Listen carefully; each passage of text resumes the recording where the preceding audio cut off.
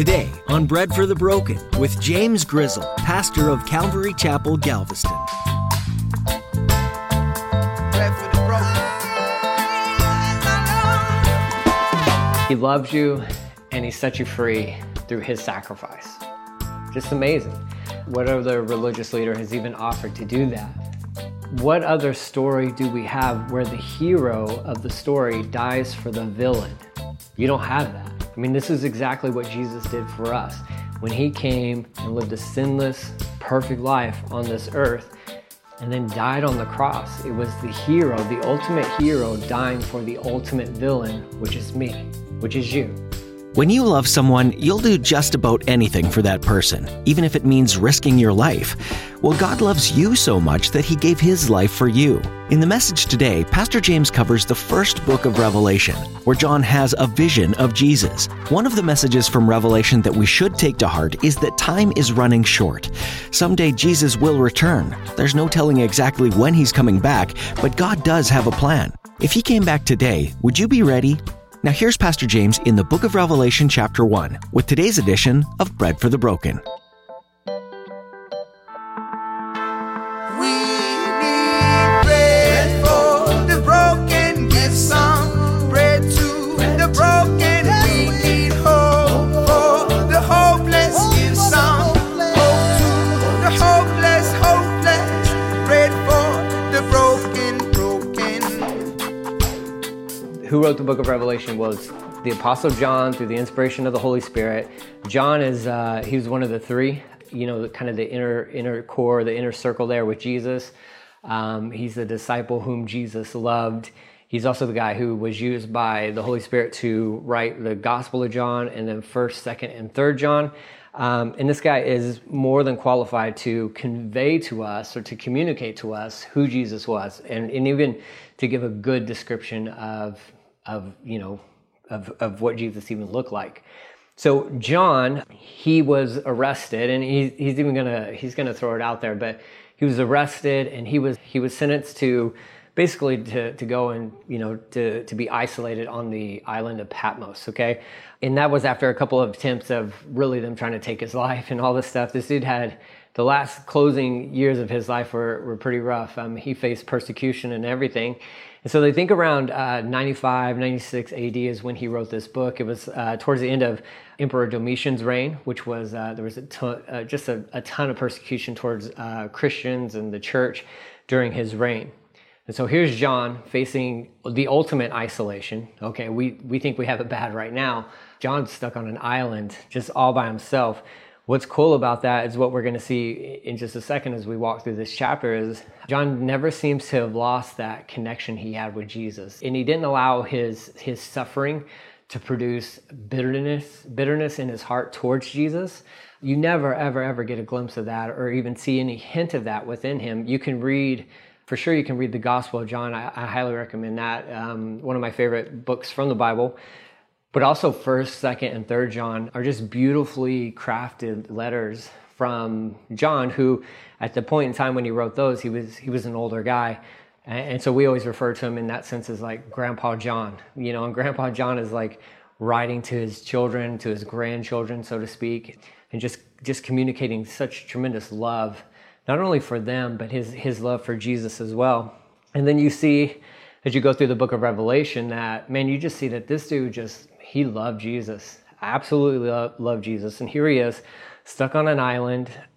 Some of the church history would even say that, like, one of the ways that they tried to kill him was like in boiling oil and all this stuff. Had every reason really to kind of be bitter. And he never chose to be. His eyes were fixed on Jesus.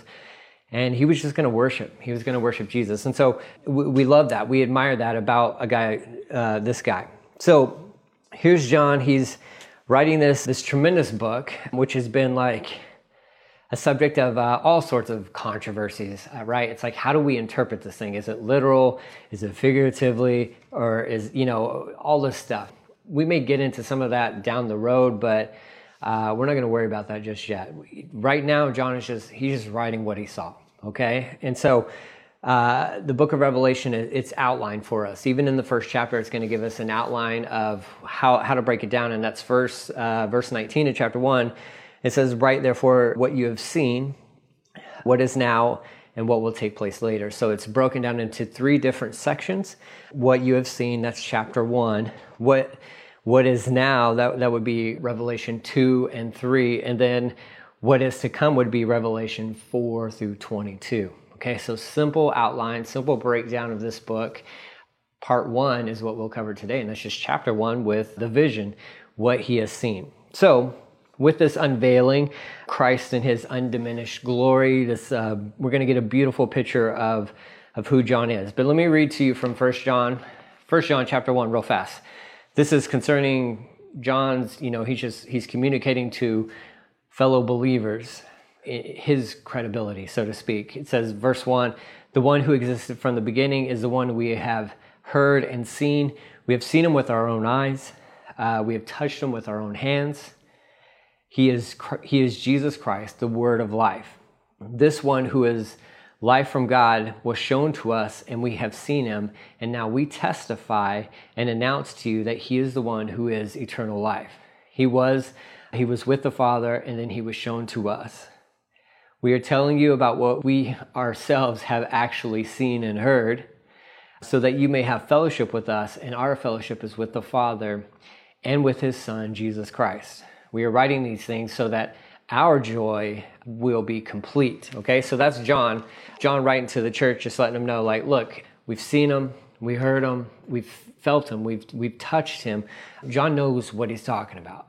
Okay, so he's not like hallucinating or anything like that, but even the vision that he gets of Jesus during this moment is a pretty powerful one for somebody who at one point in time had rested his head on Jesus' chest, okay? That Last Supper moment where he's sitting next to Jesus the night, leading up to his crucifixion. And there John is placing his head on the chest of Jesus, and even probably hearing that heartbeat from Jesus, that ba-bum, ba-bum, And so this dude knew Jesus, absolutely knew Jesus. So Revelation 1:1 says this, this is a revelation from Jesus Christ, which God gave him concerning the events that will happen soon. Okay, so now this was written a long time ago. So what does it mean it'll happen soon? Because it hasn't happened yet, right? It's basically saying this. Once these events start happening, and it's just boom, it's going, okay? The momentum's there, and there's no stopping it at all. And technically, it still can happen soon, right? So, don't think that, well, it hasn't happened yet, it's not going to happen, or it may not happen in our lifetime. We should live, especially as believers, you live each and every day, each and every moment, as if it's going to happen today. That's how you should conduct your life. That's how you should base decisions, so to speak. That's how you should base everything, like how you treat people, how you're being a witness for God. It's just this reality that's there at the forefront of your brain where, just this understanding that he can come back any moment. So with that, it's happening. That will happen soon. It says the angel was sent to God's servant John so that John could share the revelation with God's other servants. John faithfully reported the word of God. That's key. That's somebody you want to follow, right? Just somebody who's going to faithfully report the word of God. You don't want some knucklehead up here or on this video screen. I'm sharing with you my opinions or me hopping on a soapbox and all that stuff. You don't want that. We don't have time for that. You want somebody who's going to faithfully report the word of God. Faithfully deliver the word of God. That's it. You don't need James's opinion on anything, okay? Because it's not worth anything. You just want James, Pastor James, to stand here and say, just tell you what the word says, right? So that's my goal. That's what John did. That's what he was known for. It says he reported the word of God and the testimony of Jesus Christ, everything he saw, okay? It says God blesses the one who reads this prophecy to the church, and he blesses all who listen to it. That's one, listen, and obey what it says, right? So the blessing in Revelation, so you don't have to be afraid of this book. In fact, it says if you read this book, you'll be blessed in reading it, but don't miss this. It's not just in the reading, and it's not just in the hearing, but it's in the doing, right? So there's obviously some practical application that can be found through Revelation, okay? So listening to somebody read the book of Revelation to you, which you'll get from me, not all today, of course not, but over a course of time, or even just sitting down and reading it yourself, or downloading the Bible app on your phone and listening audible to the book of Revelation, somebody else reading it to you, whatever way, you're going to be blessed by this book, okay? But even more so when you do the Word of God, not just hearers, but doers, okay? So he says, who obey what it says, for the time is near when these things will happen. So we're like on the doorstep, okay? And if you don't believe that, well, I don't know what's going on in your life.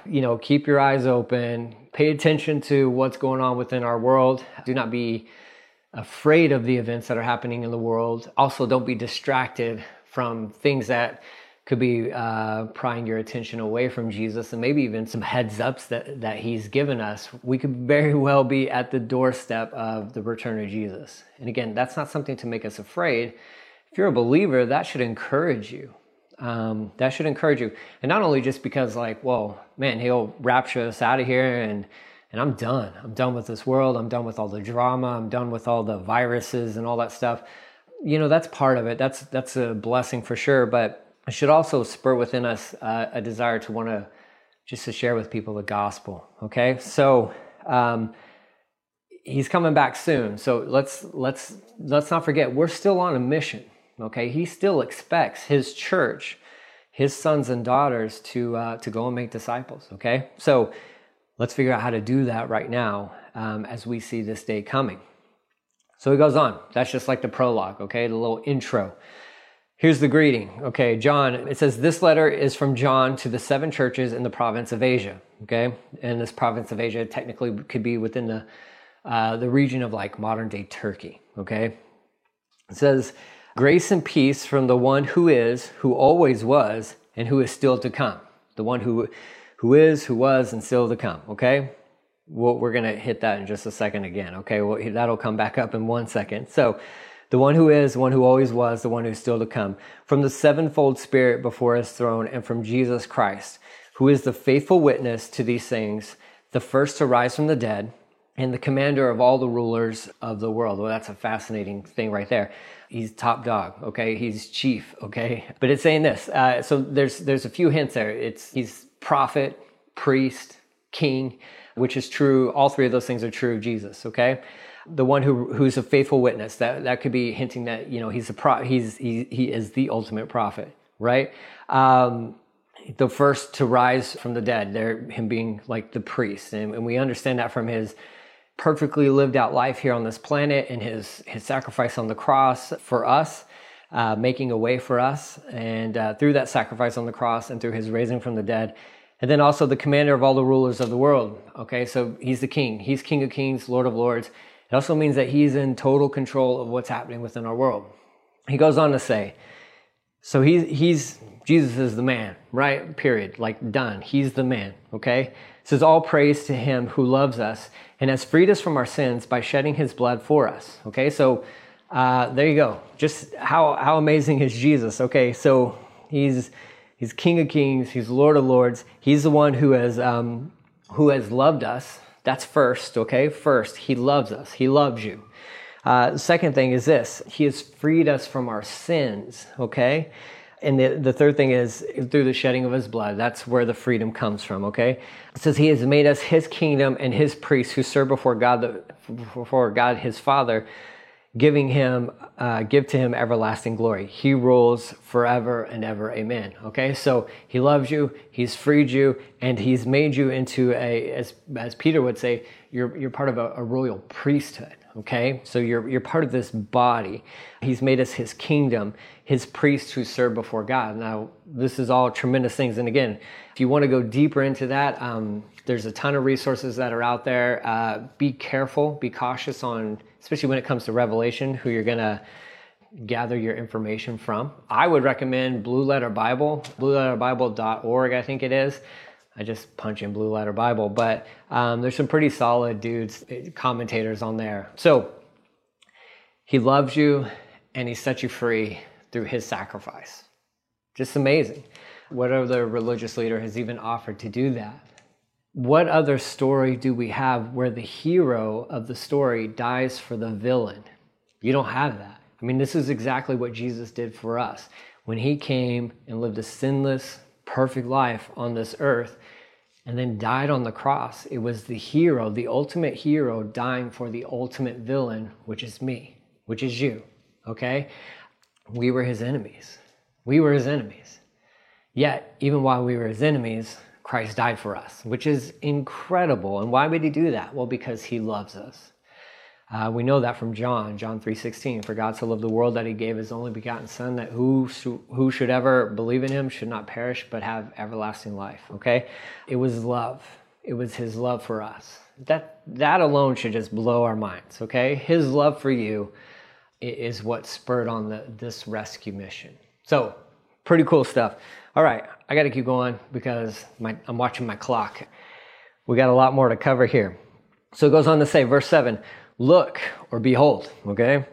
He comes with the clouds of heaven and everyone will see him. Now, how is that possible, right? Like, he comes in the cloud of heaven. How is it possible for, well, like, you know, I would even say like 20, 30 years ago, this would be a difficult verse to kind of process, but now we are so connected globally. Now we're going to see another, later on in Revelation, we'll see this really kind of take fruition as well. But it says, look, he comes in the clouds of heaven and everyone will see him, even those who pierced him, right? So, or those who are guilty of, you know, placing him on the cross.